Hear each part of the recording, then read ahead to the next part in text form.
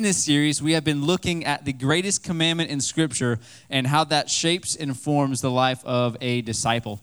And so today we're going to be reading from 1 Peter chapter 2, starting in verse 1. If you do have your Bible, I would invite you to turn there with me. If you don't, there should be a Bible in your seat in front of you there, and there's as well around you in your row available on the screen. So as you get there, 1 Peter chapter 2, verse 1, if you are able to this morning, if you could stand with us for the reading of God's word.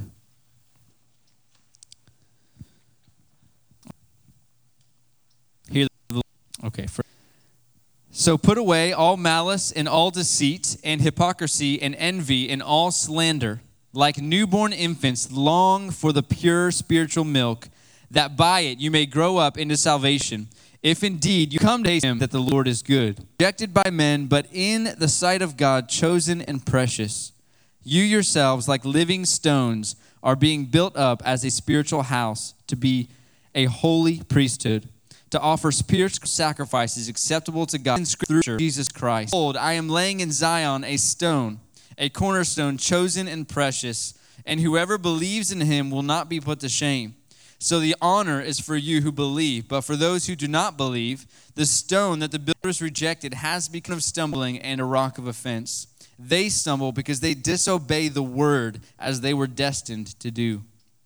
But you are a chosen race, a royal priesthood, a holy nation, a people for his own possession, of him that you may proclaim the darkness into his marvelous light. Once you were not a people, but now you are God's people. Once you had not received mercy, but now you have received mercy. Beloved, I urge you as sojourners and exiles to which abstain from the passion. Keep your conduct among the Gentiles honorable, so that when they speak against you as evildoers, they may see your good deeds and glorify God on the day of visitation. This is God's word. You may be seated. Good morning.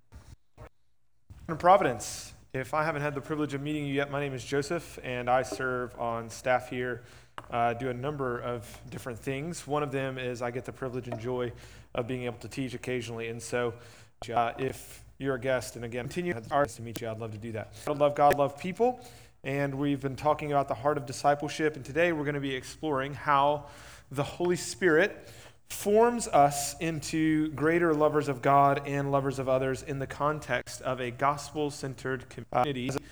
On week, whether you're a Christian, not sure you're a Christian, or sure you're not a Christian, our hope for you is the same, and that is that through God's word being proclaimed and explained to you, that you would get a sense of the goodness and the grace of Jesus. And so if you guys would, please, Father, we come before your throne of grace, and we humble ourselves in your sight, Lord. We recognize that we cannot do what it is, God, that you've called us to do, even in this gathering. Lord, we cannot understand or discern or without your help. And so we ask for the power of the Spirit to illuminate your word, to make it clear, to make it convicting where we need to be convicted, God, to compel us towards obedience, to comfort us where we need things. Comfort God, we pray to be glorified, seen as the glorious and gracious Savior that he is. And God, that your people, your church would be edified and built up into the people that you desire for us to be. And we call upon you to do that work by the Spirit. And we pray these things in Jesus' name. And everyone's talking about, number one, that God has called us to love him with all of our heart, mind, soul, and strength, and to love our neighbor as ourselves. And we said that is ultimately the heart of discipleship, is that God desires for us to be able to obey those commands. We've also said that because of sin, we are bent inwardly on ourselves. We do not love God with all of our heart, mind, soul, and strength, even though we know that we ought to, and we do not love our neighbor as ourselves, even though that the Bible commands us to do that. So, we've been talking about for the past few weeks the role of worship. I'm going to lay a little bit of groundwork before we get into the talk on community today. We've made this case that worship is the act in which we are essentially pouring ourselves out to something. We are living our lives in devotion to something because we were created to worship God, that we are unceasing worshipers, as theologian Harold Best would say. That we are always, our hearts are not neutral, our hearts are always directed towards something that we desire and long for the most. That can be a relationship, that can be a career, that can be a possession, it can be anything in which we just are directing our hearts towards and living in pursuit of. But we are unceasing worshipers, and the only way in which we can actually direct our hearts towards worshiping God in the way that we ought to is by training our hearts. We actually have to retrain our heart the way in which we ought to, and that is done through particular practices that we do both whenever we gather and worship, and it's done also in practices that we engage in everyday life. And we've talked about those things over the past few weeks. If you haven't been here, I encourage you to go back and listen to the few. Always worshiping, the question is what and how. Now today we're going to turn our attention, our emphasis, and we're going to say not only are we worshiping creatures, but we are actually also creatures that were created and designed to live in community. Like we were created and designed to live in relationship with other human beings. Whenever God created Adam and Eve in the garden, first he created Adam and he said what? It is not good that he should be alone. So he then created Eve. And then we know that Adam and Eve weren't just left there to enjoy one another in romantic bliss for forever. To be God called them to fill the earth and to subdue it. So he calls them to essentially create humanity. And inside humanity, we were going to be a people who lived in community with one another, loving one another and loving God. Now we know this all very far into the story, and Adam and Eve reject God's reign and rule. They turn inwardly on themselves. They say, we know better, we're going to do this on our own. And in so doing, and in so rejecting God, sin enters the world, and now sin has not only fractured our relationship with God, it's so hard to relationship with one another, love people in the way that the Bible tells us to. If you guys could start the timer, that would be great, because if not, I'm going to preach for 5 hours and everyone here is going to be miserable. You're welcome for that, by the way. You're welcome for that. I'm like 5 minutes in already. So today, to be formed in a gospel-centered and missional community that essentially is filled with other people that are seeking to worship the same God. And so we've got a few points. We're going to be, of course, coming out of Peter chapter 2. The first imperative for community is rooted in our identity in Christ. The biblical imperative for the kind of community we are called to belong to is actually first rooted in our identity in Christ. In other words, we do what God commands us to do, has created us to be.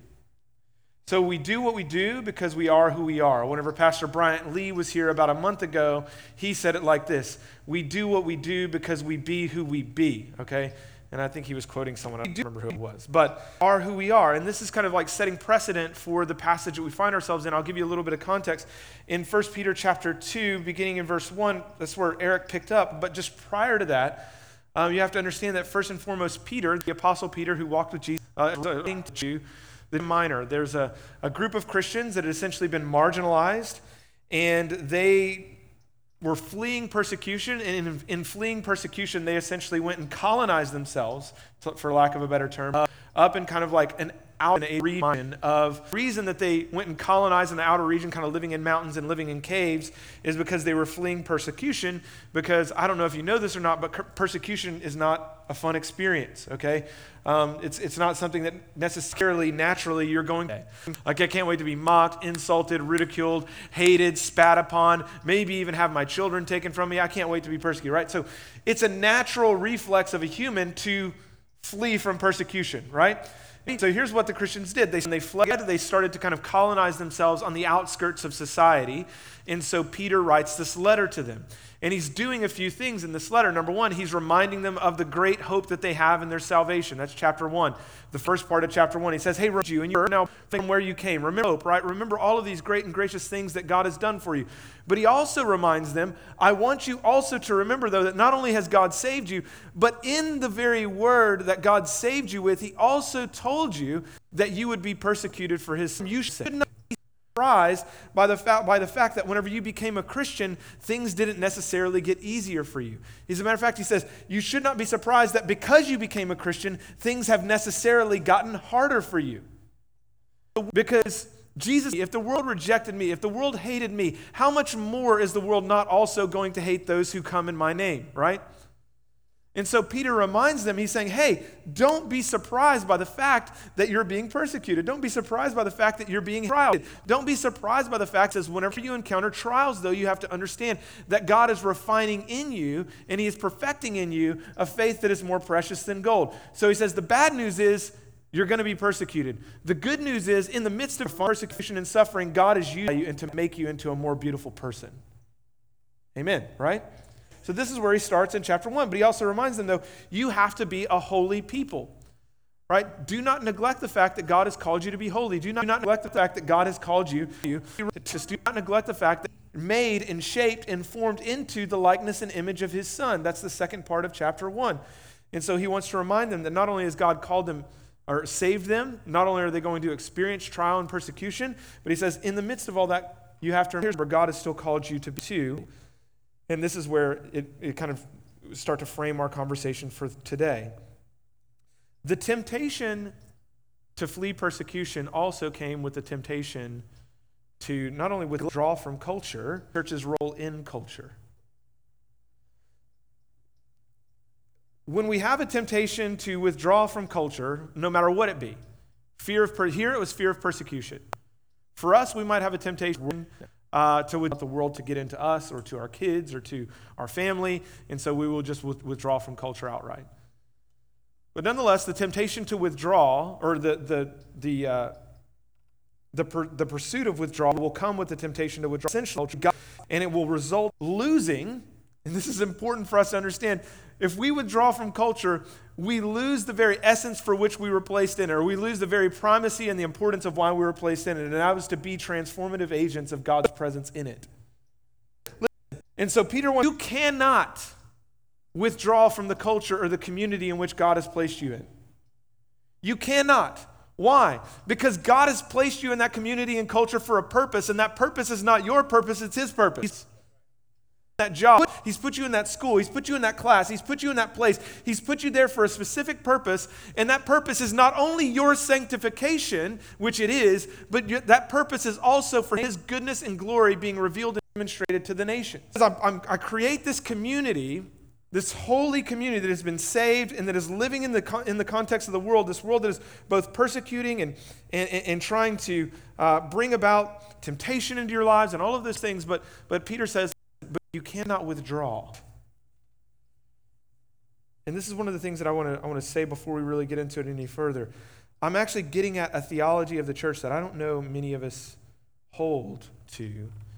And that is that you have to understand that whenever you became a Christian, that the church is not meant to be a sectarian, separate from culture, spiritual colony, whereby you are to be removed from the world and essentially try and abstain from contact with the world.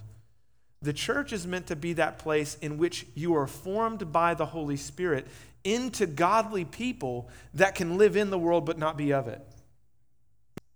That's what the church is in you, and it is meant to be this community as you live in the world. The church is not meant to bolster your withdrawal from it. Do you understand? Two totally different views. One is we're saved, we all get together, and we all live over here, and then we just chill out on the other side of the fence telling non-us, and hey, repent and believe, we're culture over here, as we live completely withdrawn from the needs, from the desires, from the passions, from the struggles, from all of those things in our community. That's one view of the church. The other view of the church is actually we are overcoming that wall as a community, engaging the teachers in our kids' schools, and doing all of those things, saying we want to bring the light of the gospel into dark places. Which is who God has called us to be as his people. He has called us to be a people whom he has called out of darkness to proclaim the excellencies of him who did that. Now, we're not meant to proclaim from the periphery, we're meant to proclaim from the inside. God transforms from the inside out, not from the outside in. And so I could just set the context for that because that dichotomy, I think, is a false dichotomy. We tend to believe that the only way in which we can pursue godliness or spiritual maturity together is if we're drawn from the world. But the Bible actually says, no, you actually are called to pursue living amongst non-Christians and pagans. That's the way in which you're called to pursue spiritual maturity. In other words, we will create a dichotomy between like spiritual formation and mission. We'll create a dichotomy between like discipleship. Two things are evangelism, right? But we have to both sides to the same coin. We are called to make disciples, which is an evangelistic effort, right? You got to go out to make, to build, right? So go and make disciples, that's an evangelistic area. But then we're called to mature as we make disciples, and we do that. The Bible is making clear right in front of us that our identity essentially forms our activity. Now, I'm not going to talk so much about our activities in community today because that's going to be the subject for the next few weeks. But I am just at the beginning that I want to know it begins with this struggle to fight sin, and it also begins with an understanding that we are called to grow up. As Christians, we're called to grow up. We're called to mature. We're called to move from, let's read it, put away chapter 2, beginning verse 1, and hypocrisy and envy and all slander. So essentially he's saying put to death the ungodly things that are in your life. But he says, like newborn infants, I want you to long for the spiritual milk, that by it you may grow up into salvation. What Peter is saying is, as believers, there should be this growth pattern, right? We should grow up from infancy into maturity. That there should be this longing for spiritual milk that causes us to grow, learning the things of God more and more as we grow up into maturity.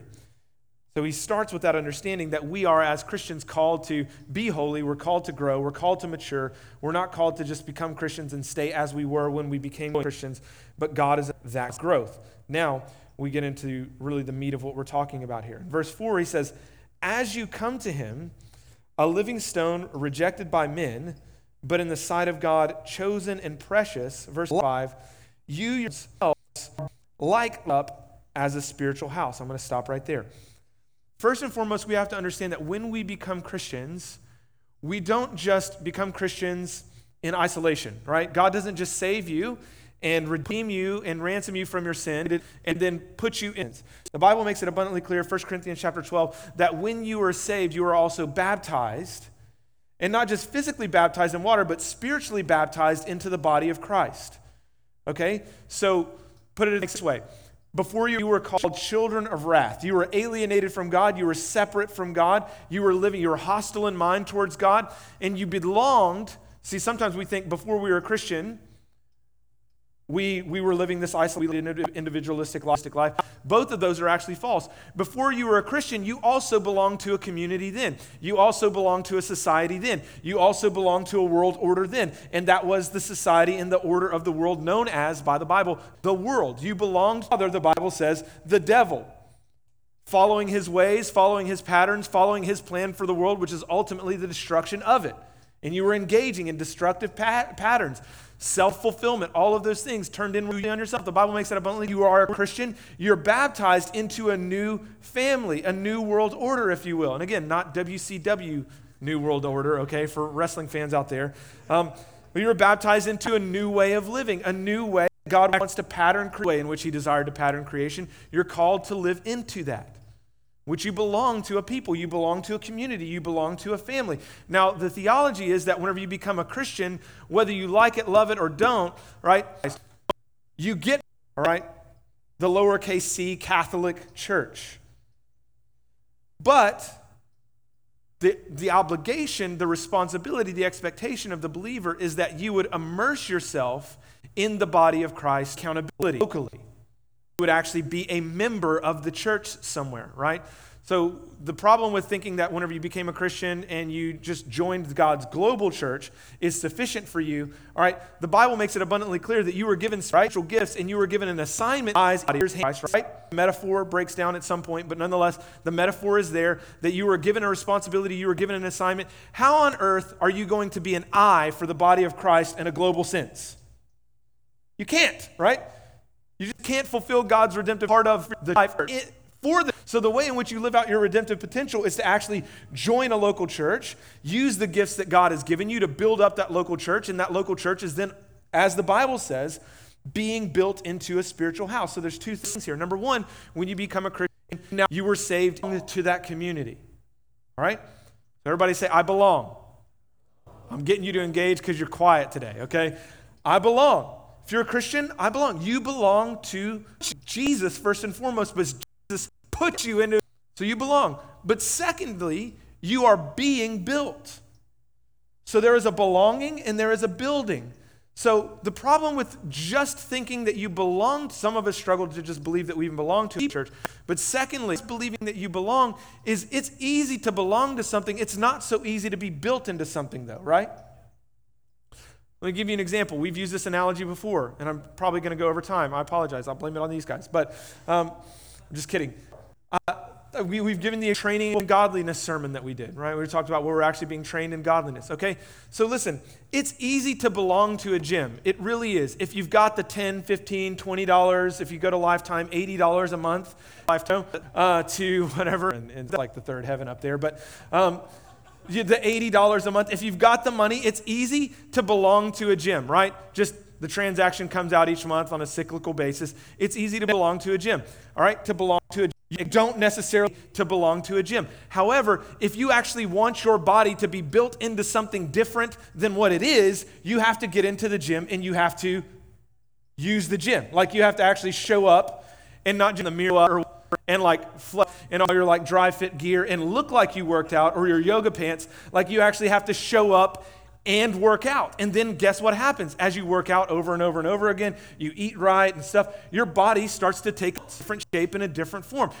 It's not enough to just belong to it. You've got to actually engage in it. And as you engage in it, then you are being built in it. Does that make sense? Same thing is true of the local church. You can't just sign on the dotted line and say, okay, this is the church that I belong to, but not engage in the building process of it. So there's an element, absolutely, in which you should belong to a church, that you should be part of a family. But there's also a sense in which you have to understand that God is building something in the church, and you have to actually willingly choose to be engaged in this building process, or you're going to remain a spiritual infant. Always codependent, always needy, always requiring someone else to change your diaper, always requiring someone else to take care of your knee back, always requiring.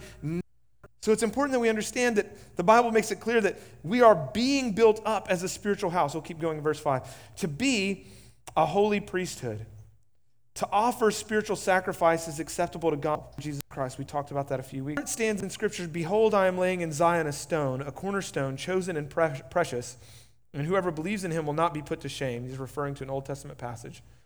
So the honor is for you who believe, but for those who do not believe, stone the builder, the cornerstone, and a stumbling and a rock of offense. Now he says they stumble because they disobey the word as they were destined to do. So what is Peter saying here?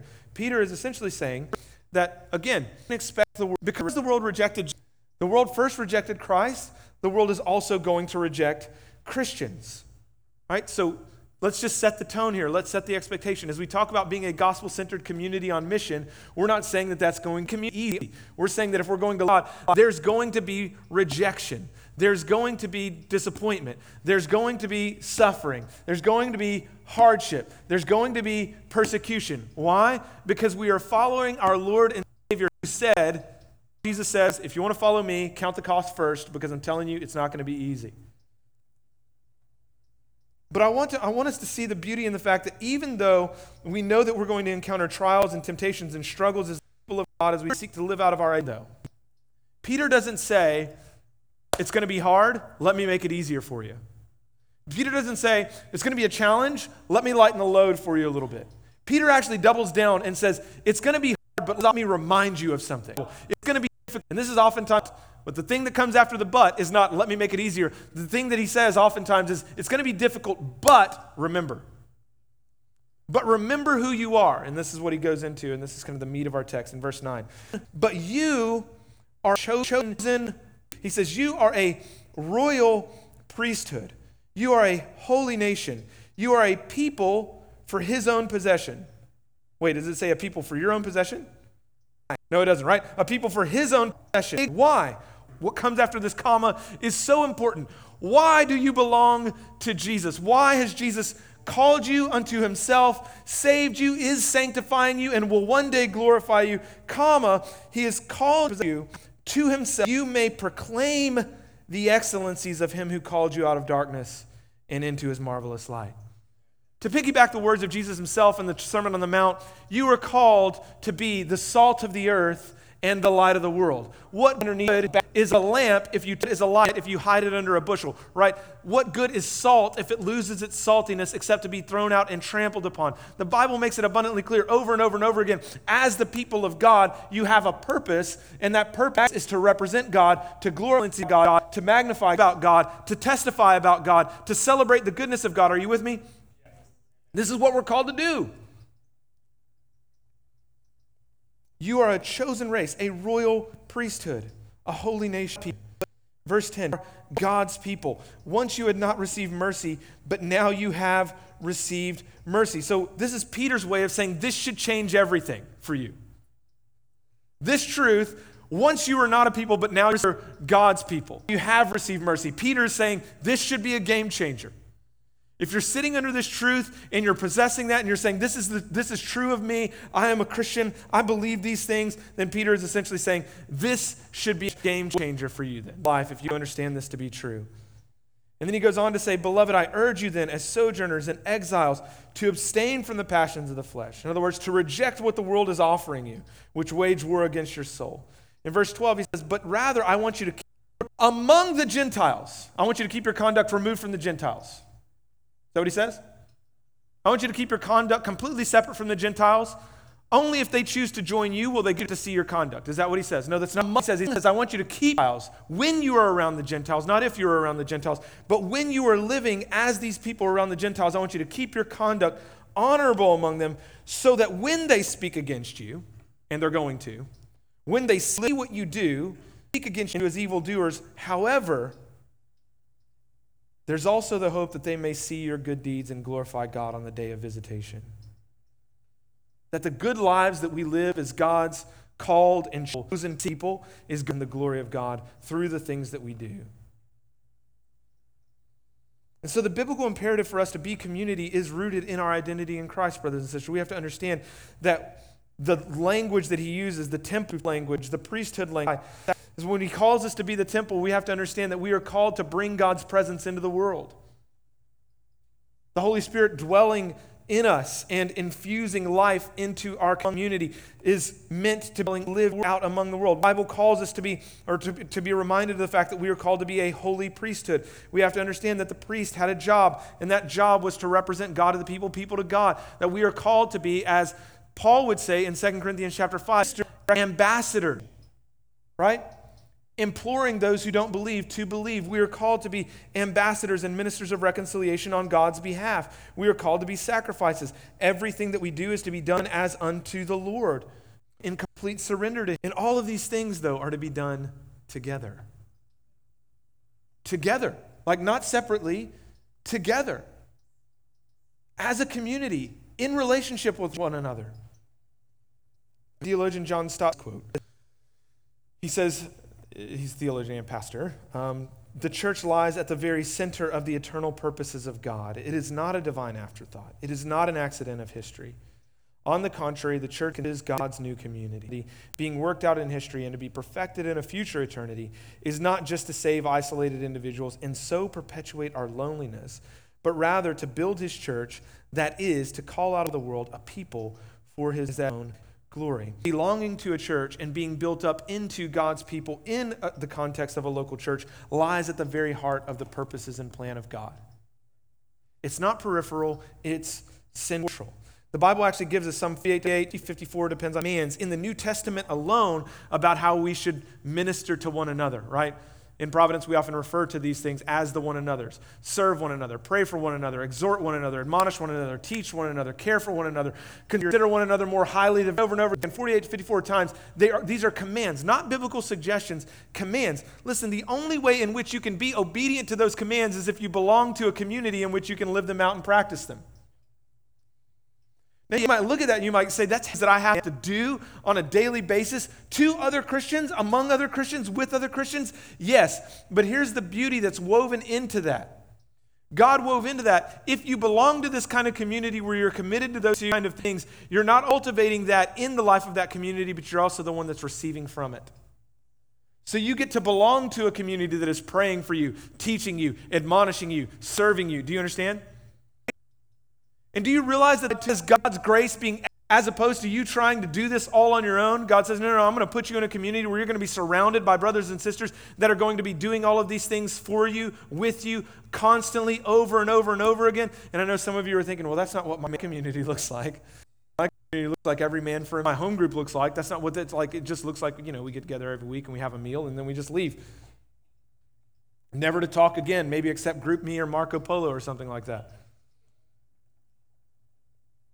Then I would say, and I say this, humbly but forcefully some repenting to do. Because this is the kind of community God has called us to form and to be formed by and to be formed in. Second point, I've got to go quick. I understand there is a reality to this kind of community, this one anothering, self-sacrificing, I love people, I love God, I want to glorify Jesus type community, and is that as much as we say that we want it, we don't really want it. Reject gospel-centered community is not because it's inconvenient, which is often our greatest excuse, but because we've actually rejected the gospel. See, God calls us to live in this kind of community where it's not what we do, but it's more of who we are, a people called for God's, or a people for God's own possession. We are a holy nation. We are called to be those things, but we don't often live out of that identity. And it's not because of inconvenience primarily, although that's what most of us say. The reason that we don't live in a community is that the root of our rejection of gospel-centered community is idolatry.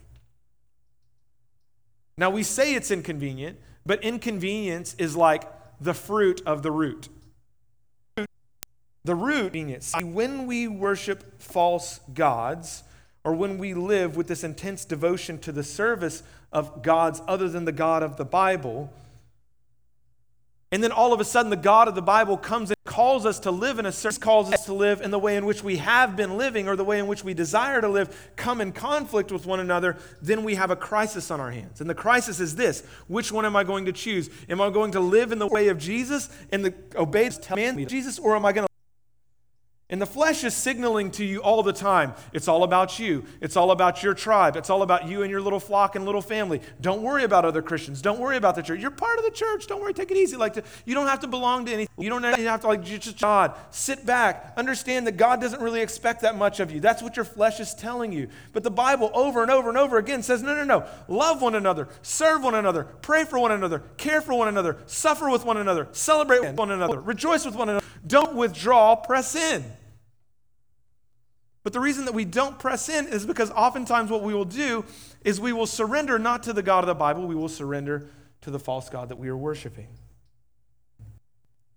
Jesus who calls us to live as a sacrifice, commands us to live in community and to serve one another in the context of community.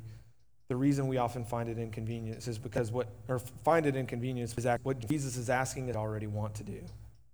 And what we already want to do, what we naturally are designed to do by sin, is to turn inwardly on ourselves and to reject God and to reject others. Now, the idol that lies at the root of what was worshipped in the Garden of Eden, whenever Adam and Eve rejected God, they rejected his reign and rule. They chose to autonomize themselves from God, to separate themselves from God. And that is the same idol that we worship over and over and over again. And I've got 4 quick because I think they're important. 4 offsprings of worshiping the idol of self, and 4 things that destroy gospel-centered community before it ever really even begins are this. Number 1 is individualism. The worldview, the ideology, down to you whether you know it or not, kind of air that we breathe in our culture, is that we are at the center of everything. Now, I know many of you are like, no, I don't actually believe that I'm at the center of everything, right? You don't actually believe that with your mind, but you live in the world to be perfectly curated to you and for you. Now, individualism in the life of a believer, though, gets perverted this way. In the life of a believer, we will start to believe that we are at the center of God's, opposed to believing that God's plan is to be at the center of our lives. Say that again. Individualism says, you are at the center of God's plan for your life. The Bible says God's plan should be at the center of your life. Individualism wants you to believe that you are God's greatest project. But the Bible would lead you to believe that the church in the world, living out its redemptive potential, becoming who God has called and created as God's project, is God's project, purifying, glorifying his church, his bride. And to do that in the context of a world in which we are constantly inviting people in and seeing them transformed and renewed by the gospel through the Spirit, that is God's plan. All of our plans should fold into narrative and a smaller narrative. Okay, what happens whenever someone with a smaller role rejects the role that they have in the greater? Like what happens in Lord of the Rings? If orc number 37, the guy in the very back that doesn't even get his name on the credit like that, if he just decides he's going to go off script and go over here and start doing his own thing and try and draw attention away from Legolas or Frodo or one of the main characters, what happens in that moment? Gone. No more job for this guy, right? Orc number 37 gets replaced with orc number 38. That meta-narrative for your own isolated little individualistic narrative, then you have to understand that it's not the meta that's going to have to bend to you. You're going to have to bend to the meta. So God's meta self-narrative is that He will one day glorify your little life, and your little plans fit inside of that. When you start trying to make God's big plan fit into your little plans, that's whenever you run into problems. So we need to repent of our individualism. Second is idealism. When we have an idea of community in our minds, and when the church doesn't fit that idea, we either give up on it or we reject it outright. What do I mean? Destroy Christian community. I'm just going to let the quote speak for itself, and then I'm going to kind of a little bit of commentary and move on. All right. Dietrich Bonhoeffer, one of my favorite books, a book called Life Together. If you don't own it, get it. Dietrich Bonhoeffer says this: those who love their dream of a Christian community more than they love the Christian community itself become destroyers of that Christian community, even though their personal intentions may be ever so honest and sacrificial. Dreaming, because it makes the dreamer proud and pretentious. Those who dream of this idolized community demand that it be fulfilled by God, by others, and by themselves. They enter the community of Christians and judge one another and God accordingly. It is not we who build. Christ builds the church. Whoever is mindful to build the church is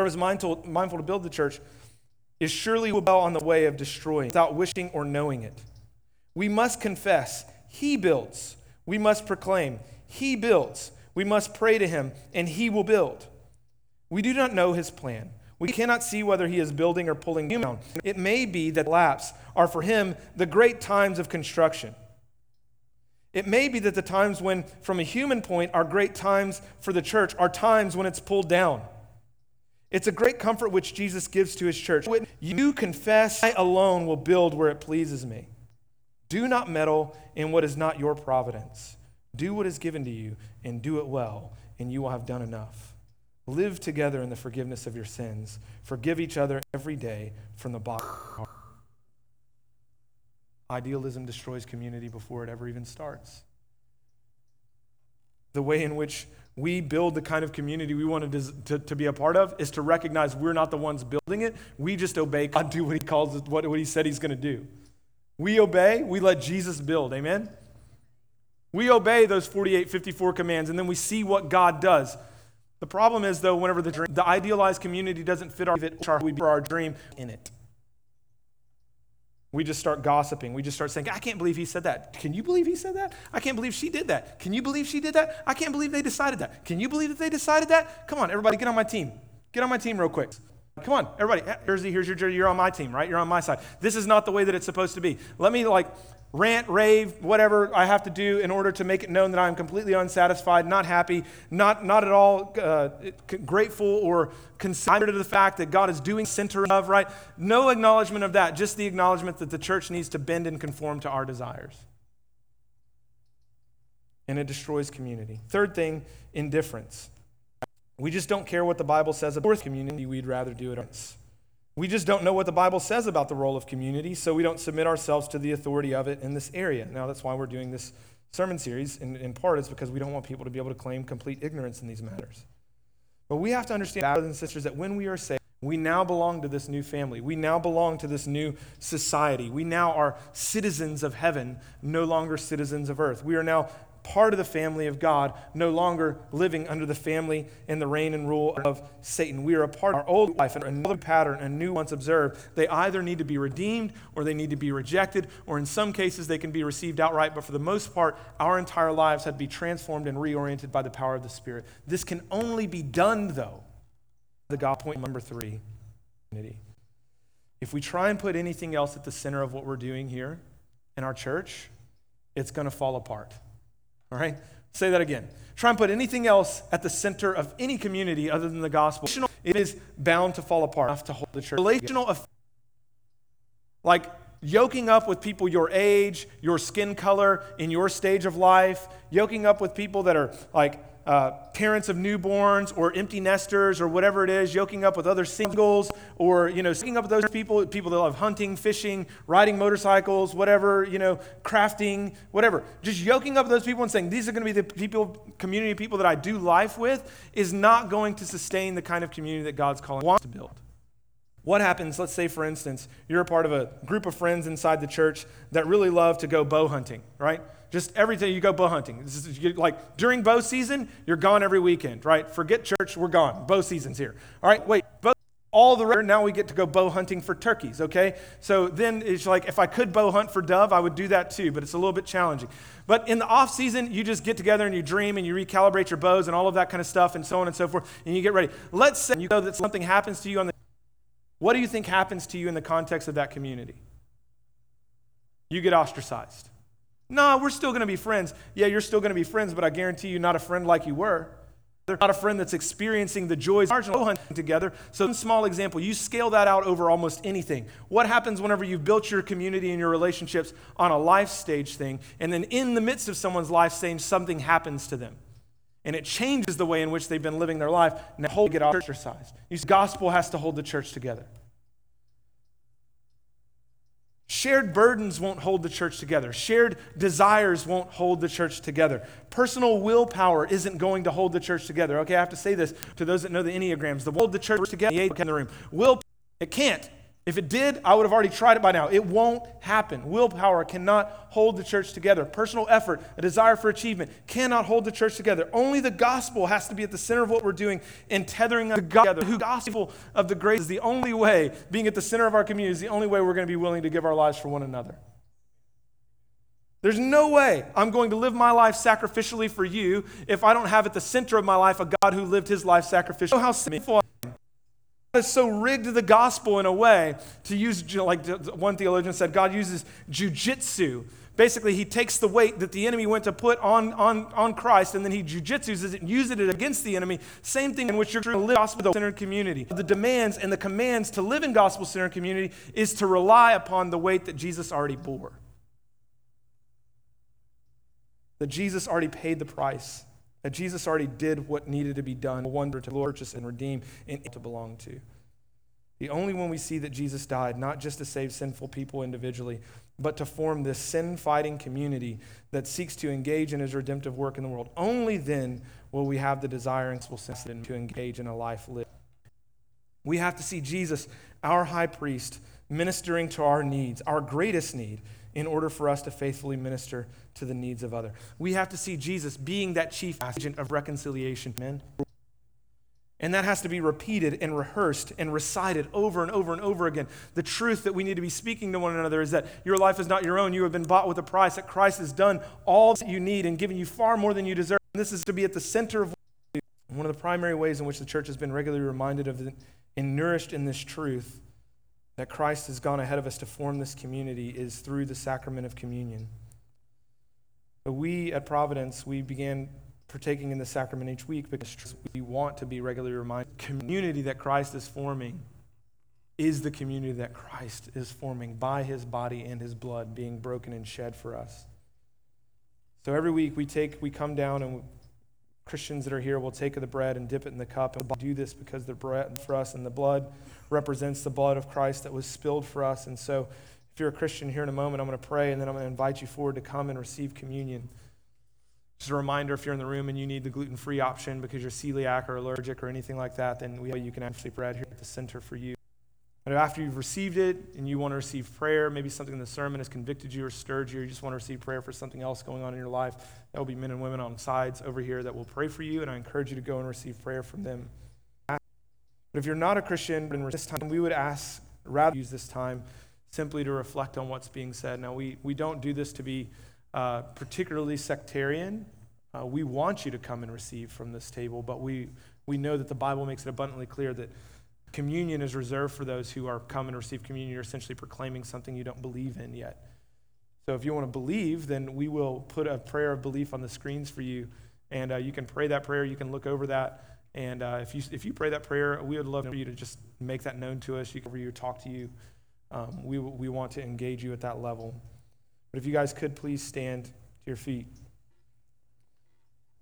In 1 Corinthians 11, Paul recalls the night that Jesus was betrayed. It says that he sat at a table with his disciples and he held up to them the bread and he told, "My body, which is for you." And he tells them to do this in remembrance of me. And in the same way, he took the cup. And after the supper, he took the cup and he held it up to him. And he said, "This is the cup, new covenant in my blood.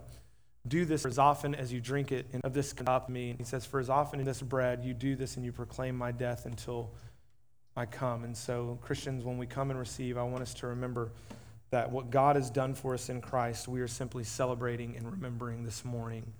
And we're receiving a tangible reminder of grace. Father, we're nourished by this much for the grace that's been revealed to us in Christ. We thank you that we have been given all that we need and far more than we deserve, God.